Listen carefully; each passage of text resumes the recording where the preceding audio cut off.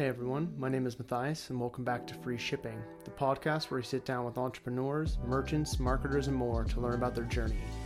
Having spent 4.5 years in e-commerce and speaking to some incredible people who have inspired me, I thought, why not share these stories with my network? And hopefully, these are shared even further. Today on the show, we have Des Mcmanus, the co-founder of FFS and founder of Mailcomms. And that means today we'll be talking about shaving and post-mail. He's pretty competitive both in the workspace and also outside of the workspace. But to give you a brief introduction, Des spent most of his early working life in business-to-business sales and quickly realized he was more of an entrepreneur than a corporate guy. He founded his first business, Mailcomms Limited, in 2004, where he saw a niche in the mail fulfillment world, which gave him a great knowledge and experience of the UK postal market. Building on this, he actually used his knowledge and he saw a gap in the razor subscription market and co-founded the world's first female-led subscription business, FFS Beauty Limited. FFS became the largest direct-to-consumer shaving brand registered in the UK, having sold to over 250,000 customers and reached a turnover of over 6 million. As mentioned, Des is also a competitive and keen endurance athlete and has competed all over the world in high-profile events such as multiple Ironman finishes, including the World Championship in Hawaii and what is dubbed the hardest foot race in the world, the Marathon. I'm going to ask you to confirm this, Des. Is it the Marathon des Sables? Des Sables. Yes, it is. Des Sables. The mouth of the sand. Oh, gosh. Well, we'll get into it. Well, look, welcome. I'm really glad to have you here today. Thank you, Matthias. And good to be here. Yeah. Well, look, I always like to start out a little bit more so that our listeners can get to know our guest a bit more. There's a lot to unpack within that intro in itself, but I think the first thing I'm kind of curious about is you mentioned you started out your early working life in B2B sales, but then you moved on because you realized you're more of an entrepreneurial guy. Like, could you unpack that a little bit? Go back and tell us kind of when that pivot came and what sparked it. Yeah, it goes back a little bit before that as well, which I'll tell you a little story. So in the mid-90s, I started to have a little sort of entrepreneurial sort of spark, shall we say. And while I was working full-time, I got into entertainment phone lines, joke lines, which led me into business communications, but I'll come on to that shortly. But we basically founded a joke line system, which is basically a wind-up line where it's a premium out line. You handed a number to your friends, you rang the number, it got wound up over the phone.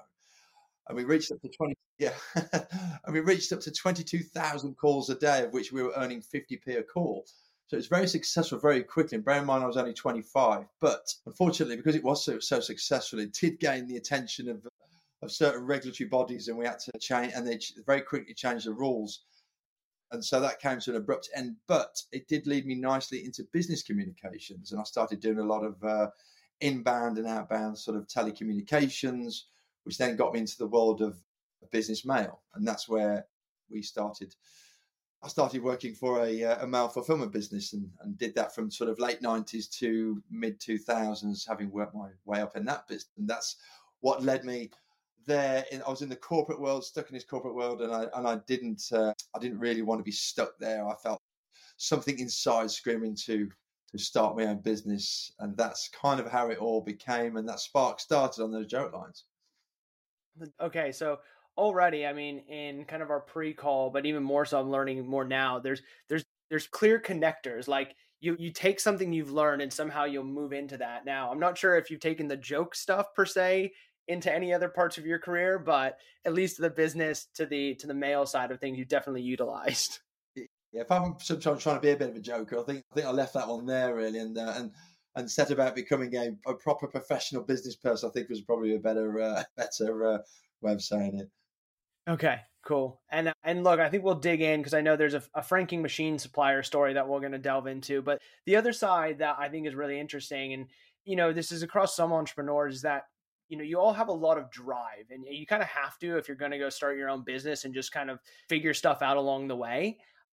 You're also an avid athlete, like you, and specifically endurance. You like to put your body through a lot of work. I'm curious, just when you think about either business or just day-to-day living, like how do you think that impacts the way that you run your business, or even just view how you think about the companies that you have started so far? It's a great question, Matthias, and one I'm kind of a very easy one to answer. I like to think I'm a quite a driven person and very competitive as well. So in fact, in a couple of businesses, my two most recent ones, Mailcomms and FFS, I like to be a bit of a disruptor. I like to compete against the big boys. Nothing sort of frightens me, but to do that and to make a difference, you have to have a level of energy and a level of drive. And a lot of entrepreneurs, a lot of business people will tell you exactly the same. In the early days, you know, just before we're getting off the ground, 17, 18-hour days, you hear these stories all the time. And without that, you won't get over the first few hurdles. And that's really what drives it. And it's the same with some of the endurance events I do. Some of the training, especially for the marathon disabler, we athletes who do that, the level of dedication and training that goes into that is phenomenal. But you have to be so focused and so dedicated to the cause of that. And it's very similar in business life. But one of the most important things, which I'd like to just point out, is when I'm out pounding the trails and running, miles after miles, I have this time to myself where I can focus, I can business solve problems, I can apply, I can come up with some great ideas, and I'll very often come back from a 2-3 hour run. And first thing I'll do is I'll run through the door, not even grab a glass of water. I'll straight into my laptop and make notes of everything that was in my head. And I've solved many problems and come up with some fantastic ideas that have proven successful and have been a massive contributor to the success of FFS and Mailcomms. And that's still right to this day. Even yesterday I was out running, came up with a couple of ideas, put it to the team, and they went, yeah, great idea, and away you go. So that's the connection. And without the one, I don't think I would ever have the other, and vice versa. So it kind of helps both, really. Hopefully that answers your question. 100%. And I think as someone who's, training for a half marathon now, I'm only just starting to realize that, like the time that you have alone. And also I think the natural kind of serotonin and dopamine kick, it even puts your brain in probably a different gear towards solving things. And just for our listeners as well, like to put into context, this marathon, this outlet that you keep referring to, could you just briefly summarize what it is? Because I don't think people maybe realize how insane of a race it really is. Well, as a coincidence, it's actually running right now. They're running the event. It's an annual event. I think they're on their last full day today, where you run 250 kilometers on average, and is roughly a marathon a day across the Sahara Desert in between 40 and 50 degree heat. But it's also self-supportive, so you have to take all your own food, all of your own supplies, your medical supplies. The only thing they give you is water. So and so the key is to be very light, very agile, but also you've got to have a minimum amount of calories that are very, very equally sort of distributed for every day. The one day you do 2 marathons, and then you have 1 day off. Jeez. Okay. I mean, look, we could probably do an entire episode just on that race and the preparation, but we'll pivot back to kind of the entrepreneur journey. And I'm wondering maybe, when we were talking before you started FFS, which I think has been a bit more focused while you still have both the businesses you're running now, you mentioned that there's a franking machine supplier and a story behind this. I don't actually know what a franking machine is, but I want to hear more about what that is. What's the story? And I know this leads to Mailcomms. Yeah, sure. So franking machines, essentially, it's also mailroom equipment. A franking machine is a postage meter. That's what they're called, I think, in your part of the world, postage meters. And essentially, they just apply postage to an item, when it's a parcel or a letter. And it's equipment that I stepped into that business in the business to business world in sort of late 90s. And I worked for the Europe's largest franking machine supplier and maintainer. But my entrepreneurial spirit, I quickly realized I could do something similar myself. So I wanted to, we founded Mailcomms as a small sort of family-run business. The industry was crying out for a bit more personal service and all that. So, and then it quickly grew into one of the largest independents of its kind in the UK. One of the important points, though, if you look at the timelines, this was sort of early 2000s. This was just when people's buying habits were starting to change by online purchasing. So I was the first company to put franking on the internet because the internet was a threat to the whole industry. The whole letter industry, if you can imagine it. So email, that kind of stuff. So a lot of the industry was very scared to push into that world back then. but we embraced it. I learned how to write my own websites in the early days. So the first Mailcomms website with an e-commerce platform on it, which was a very basic PHP script that I did to a checkout cart. It's quite good actually. I was quite impressed with myself back in the day. Any God for Granted, it was the first company in the UK that actually did that, and that's how that started. It got me into the whole e-commerce world and the fulfillment world, and that was the connection into FFS. Gotcha.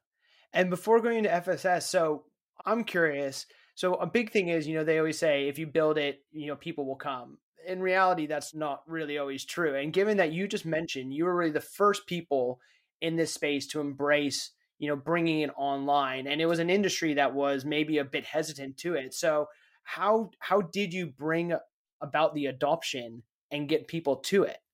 It's just relation to Malcolm's and the internet. Yeah.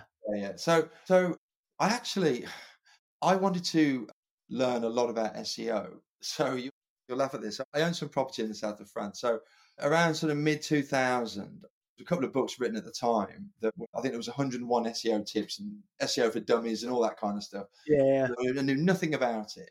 So I literally thought, okay, no, there weren't the agencies that there are today. I really need to learn this because it was important the way that you wrote your website to align to this. So I went to my holiday home in France, spent about 2 months, literally cover to cover, and absorbed this information.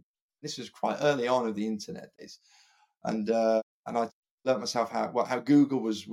I taught myself how Google was reading this and how it would apply, and Mailcomms became on top of Google for franking machines, but not only that, franking machines applied. So I bought domain names, pretty much everything to do with franking before even the industry even thought about a domain name. So I own frankinginc.com, frankingmachines.com, you name it. I've pretty much bought the lot back in sort of mid 2000. So, and we put shops on all of those, and it became very successful for us. So and that's how we brought it to the market. So you taught yourself how to code, built the site, knew that you needed to have SEO, didn't know that, decided to learn that. Nothing had been done online before, decided to battle an industry that probably didn't really want to adopt it. And you're just love the mentality of just like, well, I guess I got to figure this out. Let's figure it out. Exactly that. That's exactly what it was like. And unfortunately I did, because the industry was a lot of my competitors were quite old in the tooth, not in age wise, but very set in their ways. I did alienate a lot of them because we were kind of a threat. Suddenly I became a threat to their business. But all I was doing, I was moving with the times, and that industry kind of wasn't. I liken it to the Blockbuster story. They could have been the Netflix of the world, but they decided that they wanted to keep selling DVDs and games, and then we all know what happened there. So, and I like it to that. The industry changed, technology changes, industry change with it. And so I always believe that you do have to embrace those changes and move with those times. It's happening now with AI, we talked about that slightly before the podcast today. And that's something that we're working on across the businesses now. We're adapting and changing all the time. Yeah. I could not agree more. And it's something that even we'll talk a bit later about how like technology has influenced your business. But so you've learned a lot of stuff at this point. Like I mentioned, you've learned how to web develop, you've learned around SEO, you've learned around fulfillment. And so then this is the interesting part to me. You pivot from mail stuff, like literally mailing, to women's razors. Okay. Like the two are probably so far beyond connected. So how did that first even come to play? Well, it was very nearly not women's razors. It was very nearly sex toys. So, yeah.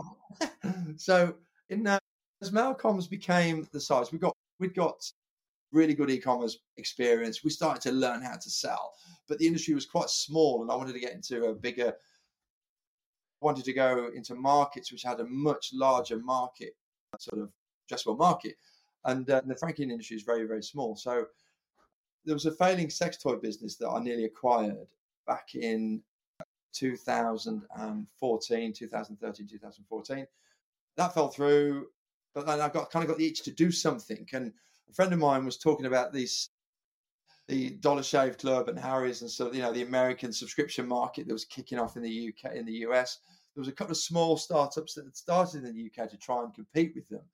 But then we were having a curry actually up on Broad Street in Birmingham, a bit of a drunken curry. We thought, I know, what, and I said, has anyone done it for women? And we looked and we thought, actually, no one's doing this for women, not even anywhere in the world. So we thought, after a bit of research, we realized that women account for 30% of the shaving market and it wasn't being served. So we spoke to our partners about it and family and thought, yeah, actually, and kind of gained a bit over that drunken curry. A funny story that came out of that was we actually bought the domain name. Yeah, let's do this, right? You can tell it was founded by, there was some backstories about how FFS was started. But the first name that we came up with was called the Lady Shave Club. But then in the sober light of day, we realised that may sound a bit too risque and wasn't really the kind of market that we were going for. Probably more akin to the sex toy business that I nearly bought. So we decided to, like many ideas you have when you're having a few drinks, we actually decided to follow this one through. Yep. We met up on the following Monday. We thought, should we give this a go? And that's how it kind of started. And we did employ a marketing agency to help us come up with some branding and some names. We had a few ideas in the early days, but friction-free shaving was chosen because of the fun that we could have with the letters FFS. As we know, they stand for something else, which your listeners will probably be aware of. If children who were like in their teens, sort of late teens at the time, come home and we said we started the business called FFS, and the question was, Dad, you do realise you know what FFS stands for, don't you? But that was the idea. It was the one that we could have fun with in the brand marketing. So the agency that we used came up with a few ideas, and that was one that we chose. So that's kind of how it got off the ground. And there was many other stories that influenced how we then put that into reality, utilising the knowledge of the franking industry and the mailroom industry, which really led the beginnings of that business, which I can go into more detail if that helps. Yeah. So, I mean, okay, how many people were, I guess, over this drunken curry when you were making the idea? There was myself and my friend and our two partners, so they were egging us on. Okay. And that's how it's genuinely started. We had a lot of support from our female family members as well, and to put it into reality, because two men starting a female, although it doesn't really matter, we wanted to make sure what we did create was led and influenced a lot by the females we had who were supporting us at the time. So, yep. And that's how we put it into practice. Okay. So it sounds like, you have this idea, and I love it because this is something that, we all have had those conversations where it's like, who's got the next $1 million idea or something? But you guys actually put this into practice. You buy the domains, you're working with the marketing agency, you're making it happen. And now let's maybe speed forward a little bit. Like, you've got your first product per se. How did you initially bring this to market? And what did the first maybe 6 months look like when you're actually starting to trade? Okay. So for 6 months, we didn't trade. We came up with ideas. And what those 6 months looked like, very important 6 months. And this is the connection with Mailcomms. So because I'd gained a lot of experience of the UK's postal network and fulfillment, I knew because there's a lot of businesses that spend money for growth. They don't really focus much on the profit. And it's not a business model that I tend to agree with. So I was very adamant that I wanted to make sure that this thing was not a cash burner. And subscription businesses are very much that, and can be that if you're not careful. So the one thing I wanted to make sure was that we could fulfill and deliver to our clients at the best possible way. So our products, we designed them around the postal service. Mm-hmm. So in the UK, a large letter has a maximum thickness of 25 millimeters. Yep. So we like a lot of startups and stuff, just to test the market, we had a lot of sample razors and handles and blades and this and that and other. And we narrowed it down to products that would go into a 25 millimeter box. And you see that a lot now. A lot of other people have caught on to that. A lot of startups, a lot of packages that you're getting a post, that thickness for a reason. But that drove, even designed the arc of our handle, our sort of iconic rose gold handle. We even designed the arc of it. So never exceeded 23 mil, because we had to allow a millimeter and a half either side. Sorry, 22 mil, millimeter and a half either side for the packaging. So the arc of the handle was actually designed to fit in that 25 mil box. That allowed us to utilize the Royal Mail's postal network, which also then allowed us to gain access to discounts that not many people would have known about if they didn't come from that industry. So we built the whole business with all that in mind. And I'll give you some examples of that. So I knew once we get to a certain volume, we could get volume-related discounts, but that wasn't all. I also knew that if I could get enough people that were in Scotland that had our service, we would give a bag of product to the Royal Mail that was already dedicated to go to their Scotland warehouse, so they didn't have to pre-sort. So essentially, we pre-sorted using a bit of technology into 8 separate sorted bags in the UK. So some for north of England, some for east, south, west, northern Ireland, and a few sort of loose ones. So we pre-sort for the Royal Mail, and we knew once we did that, we also gained further access to discounts. So we were fulfilling, a package and parcel, competing with people where they're spending £2 or £3. We're fulfilling in it even today. We're only paying sort of 80, 70, 80p. So to get that box to that customer, which has enabled FFS to become a profitable business where others have faltered. So it was the right decision at that time. But that was how those early days started. It wasn't all plain sailing, because the rose gold handle that we're iconic, sort of, were known for, actually turned out as an accident. So we had a batch of gold handles that we'd had in from China, gold, and we were going to just test the male market a little bit in case the female market never worked, because we have to put quite a bit of money into buying some initial ones. We thought, let's get a few little male ones and we'll see how they sell. When they got delivered, the samples looked great, but when they got delivered, they were rose gold, so we put them online, and our female customers, they love the rose gold handle. So then we went back to China, because yes, we want more gold handles. But the next batch, they said, were yellow gold. So we had to put it with inconsistent Chinese quality. So then we decided to, which is a point actually we'll probably discuss, we decided to bring our tooling back into the UK and make our own, which is why we made the Arc of it 25mm. So that's how the rose gold thing became a thing. It was actually an accident, but we found that customers loved them so much that we started building our own. And that was the early days. That was the early days of the business, what it looked like and how we turned it into reality.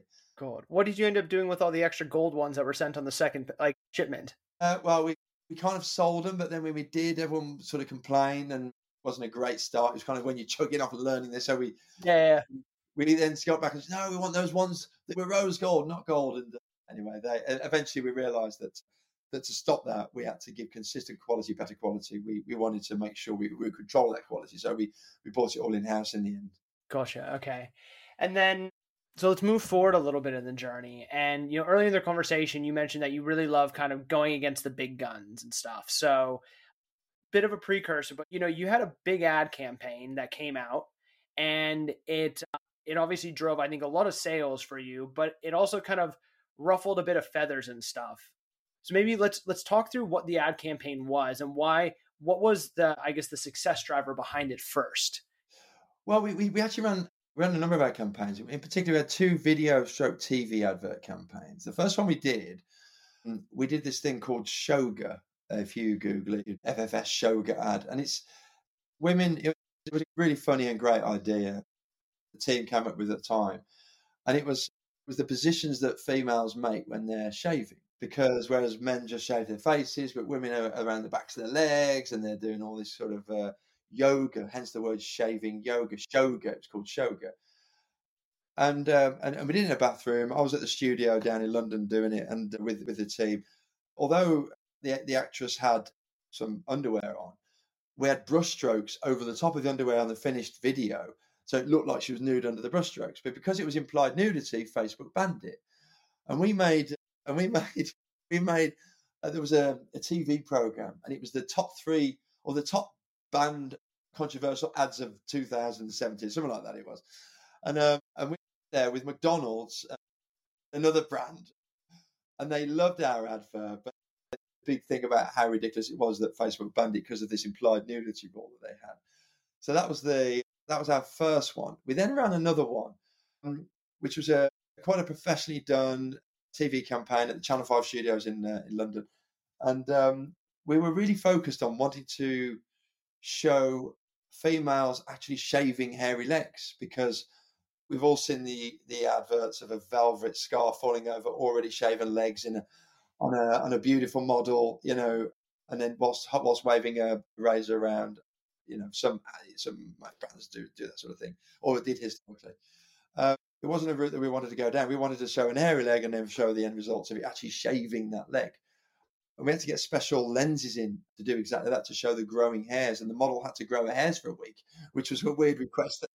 And I remember sitting in the studio watching, and it was exactly as you see on the TV, where you've got these 2 director chairs in front of these really sort of industrial-looking TV screens, watching these monitors, the director shouting over to us as the sort of founders of the business. Is that good enough? No, it went closer, closer, closer. So they really had to zoom in to get the. And again, I think that's on the internet, the FFS ad, and you can actually see the hair stood on end as they're shaving, and that made it. We got a lot of PR from that because it was starting to show the reality of female beauty rather than the model sort of side of it, and it was very good. Unfortunately, though, we were starting to attract some attention from some of our competitors, so which led to a few little events happen because we started to get a lot of internet noise. Internet noise results in sales, and some of the sort of incumbent sort of the well-known brands they see that as maybe of a potential threat to pinching a bit of their market share. So we did gain a bit of attention, shall we say? Yeah, I think you did. You got into a bit of David and Goliath battle, it sounded like, which at the end of it came out pretty strong. But like, how was it going through that period when you realize that you're kind of waking the behemoths, and honestly you're a rapidly growing business, but then all of a sudden you're like, wow, are we becoming that big that these brands really care about us?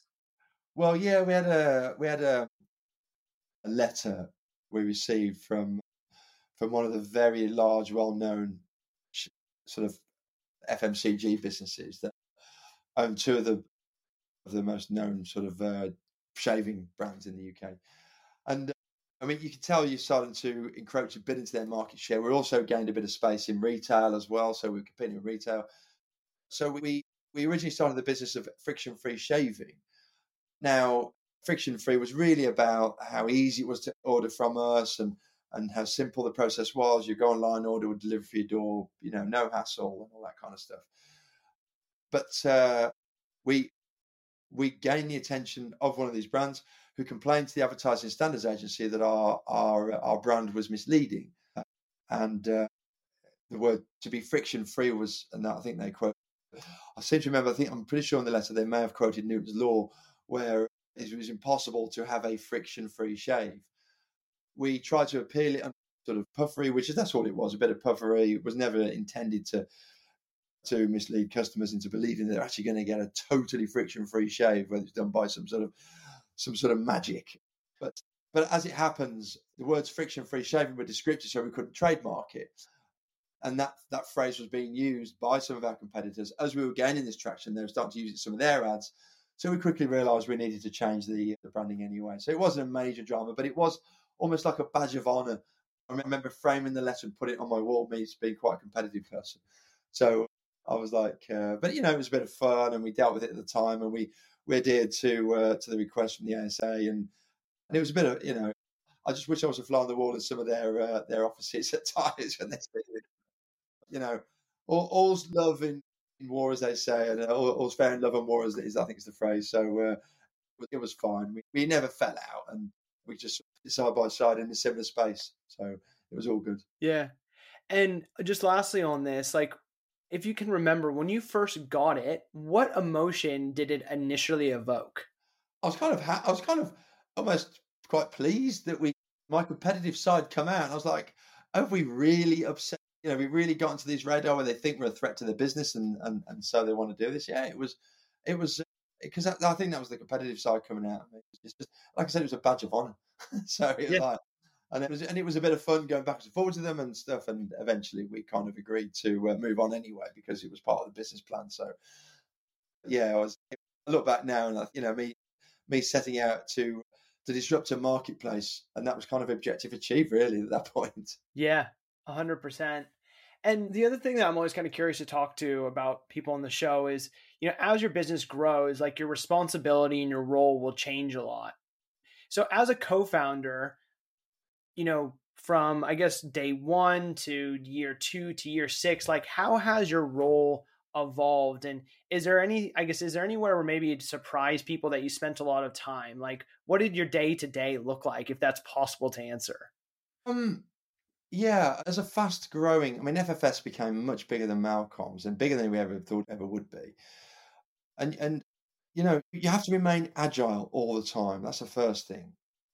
And also, you have to almost all parts of the business because I've got a technology background, so I'm over some of the tech. I've got a marketing, sales and marketing background, so I'm over some of that. As we, the thing with TV advert, sometimes, there is no data. There's no blueprint for what we've done. A lot of businesses have got a blueprint they can follow. If we do this, we'll get this. There's nothing. So, we'll run a campaign and hope it might work. Some will flop, but some will be amazing. And then you're in the danger of heading towards catastrophic success. So you are often playing a game of whack-a-mole where, you run a massive TV campaign and it goes really well, or COVID, for instance, a good period for us. It's hard to plan it in advance for this sort of things. So we're literally rebuilding processes daily, all the time, at all parts of the business to ensure that we could fulfill customers' requirements. At the same time, you're also problem solving a lot. And I make this comment a lot. Business owners, I think, are often just professional solutions providers. That's all you are. Problem solvers. That's what you're, professional problem solvers. And that's kind of one thing that I've learned, especially as fast growing as FFS was, from sort of 18, 19, 20. So yeah, that's kind of where I was all over the business. Yeah, it is a pretty common answer that I hear. It's never one thing. Every day it could change a little bit. I've not heard the whack-a-mole, but I think it is a very good analogy. As soon as you fix one thing, something else comes up, and they never stay in the hole. Something's going to pop up that you got to give it a whack to. Yeah, 100%. And you just go and you move on to the next thing. So eventually they'll all calm down a bit and you can have a bit of time back, a bit of time out, but then something else happened and off you go again, which, to be honest with you, as active as I am, I didn't mind and I found it quite fun, to be fair. Yeah. Yeah. And so that actually kind of like leads us into the other part of just the discussion today. And you kind of mentioned already is like your background is in a bit in technology. You've done sales, as most of the people we're talking to, like they are entrepreneurs of some sort. They're normally a merchant of some sort. And technology, obviously, it plays a big factor and it's a rapidly changing space. And so, like, how has technology played a role in the growth of the business? Because I imagine it's changed, and obviously that's kind of how you and I initially connected. But I'm curious, like how when you think about technology and where it's gone, what that's really looked like in your journey. Yeah, funny enough, in the early days of FFS, you sort of going back to 15, 16, there weren't many subscription platforms available, so we had to write our own. And then you write your own with what technology was available at the time. I know Shopify and things like that were around, but it was early days. So we were kind of using well-established platforms like WooCommerce with a bit of a bespoke website with a bit of technology here and everywhere. Essentially, we had to build it all ourselves. And we were then very reliant on techie guys. And we were a sales and marketing company, but actually we were focusing more on the tech stack than we were as a sales and marketing, which was a problem for us, if I'm honest with you, as it came along. As it evolved, it became an even bigger problem because we lost our agility. So we've adapted as technology improved, and we've adapted and changed our platform accordingly. Mm-hmm. And now, even like, I'm not sure if you made any recent changes or you've done anything in the past couple of years, but like when it comes to looking at a technology, or not even, let's say, not looking at technology, when you realize there's a problem or an opportunity and you realize maybe that a technology provider could help with that, is there a way that you typically kind of look at evaluating something? Because I think this is an area that, it can be quick and scrappy, and in turn you can get something done really fast, but maybe you miss the mark on stuff. Some people want to RFP it and they want to, take 6 months to do it. Like, how do you go about looking at that? We need agility. We can compete so much better against the big boys if we're agile, because they're not. They're big tankers. To turn them, they'll take years sometimes. For us to compete level and be very relevant and very current, we need to be agile. When you're reliant on a complex tech stack, you can't be agile. So we as an example, again, when we first connected, we moved from that into a Shopify platform with Recharge Bot on the side. This was off-the-shelf stuff. So we evaluated that by the fact of, can we do this and quickly? No, you can't. Right. So if you're constantly talking about the same problems over and over again, rather than trying to keep fixing the same old tech stack and say, literally look at it. Will it achieve our business objective faster? Yes, it will. Let's get on with it. And that's pretty much, if I go back to 2009, it was 2019. That was when we moved from our own bespoke platform onto Shopify. And it was an absolute game changer for us. from we stopped pretending to be a tech company to then becoming back into a sales and marketing business, which that allowed us to do. Yeah.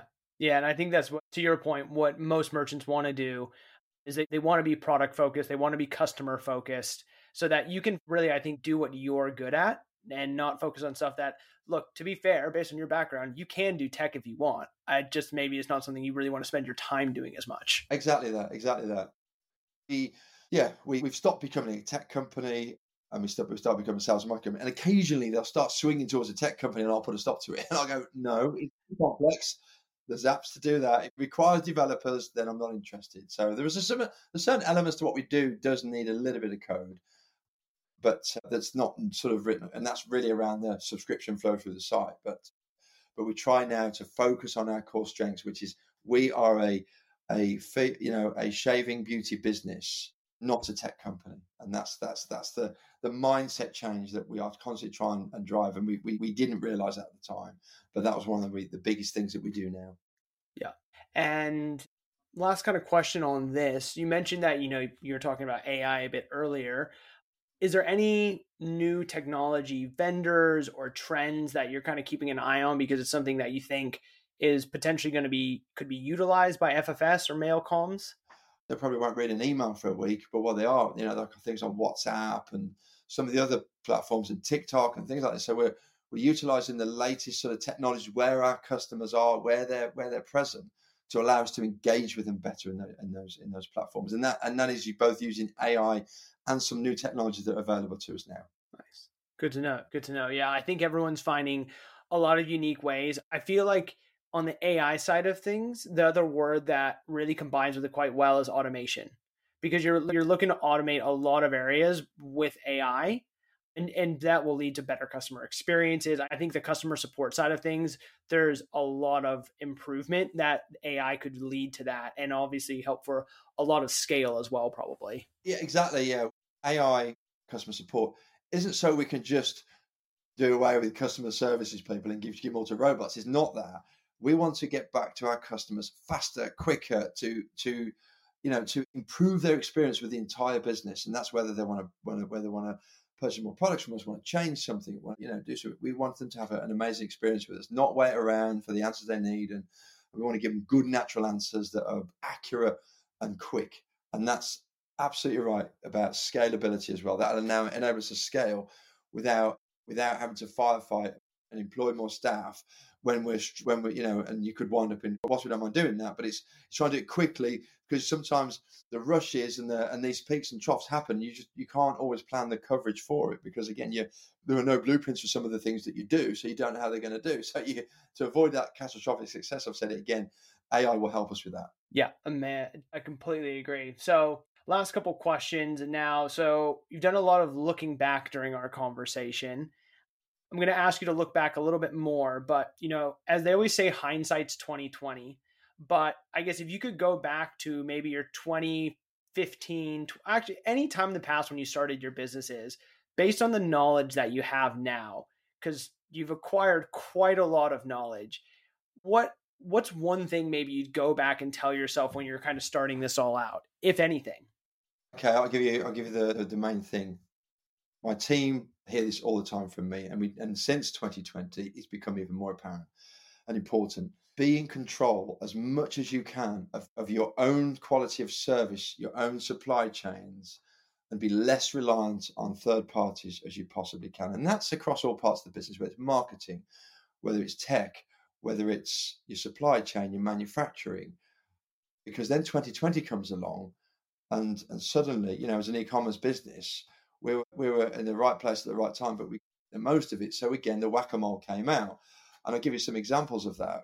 We luckily we'd already decided to bring out, because we wanted to become far more sustainable for business. So we wanted to bring our tooling back from China, where we're having our handles made, and we actually ordered it to be shipped back into the UK in 2020, February 2020, a month before COVID.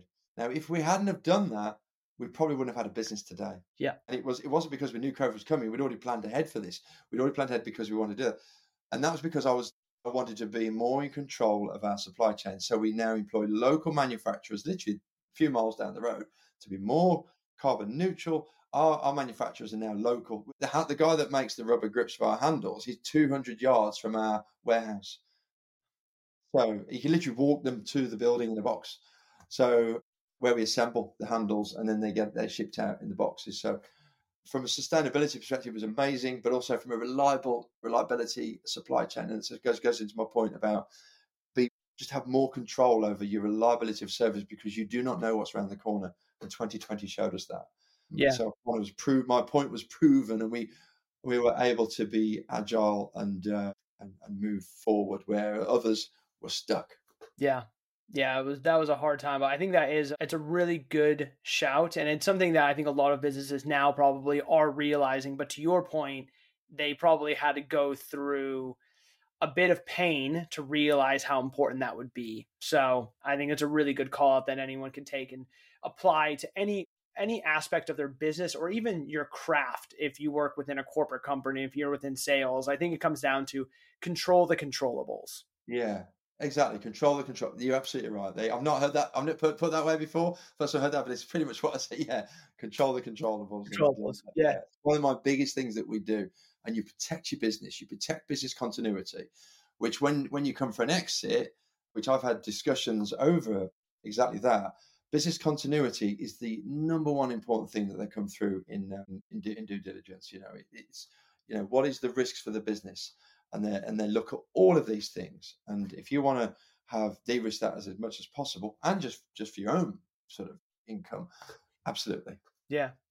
Well, look, Des, last question for you, and one that I ask everyone, and you get a lot of different responses. But when you're retired and whenever you're done working, I don't know if you will stop working at some point. You might just keep going. But when you do, and you look back, what will success really look like to you? Both, it could be from a work perspective, but also like a personal perspective. I can answer this in one sentence, and it's pretty much related to how we open this discussion today. Success for me will be running across most continents in the world, looking forward to the freedom that my working life has given me. I like it. Gives me freedom to do the things that I enjoy doing more. And that, to me, it's not money, it's time. It will give me time and the freedom to enjoy that time. So, and that to me is what success looks like. I think that's the most succinct answer that I've heard in a while. But and just having known you, Des, for a bit of time now, I think very much summarizes even you as an individual, which is a great thing. So look, I really appreciate you being on the show today.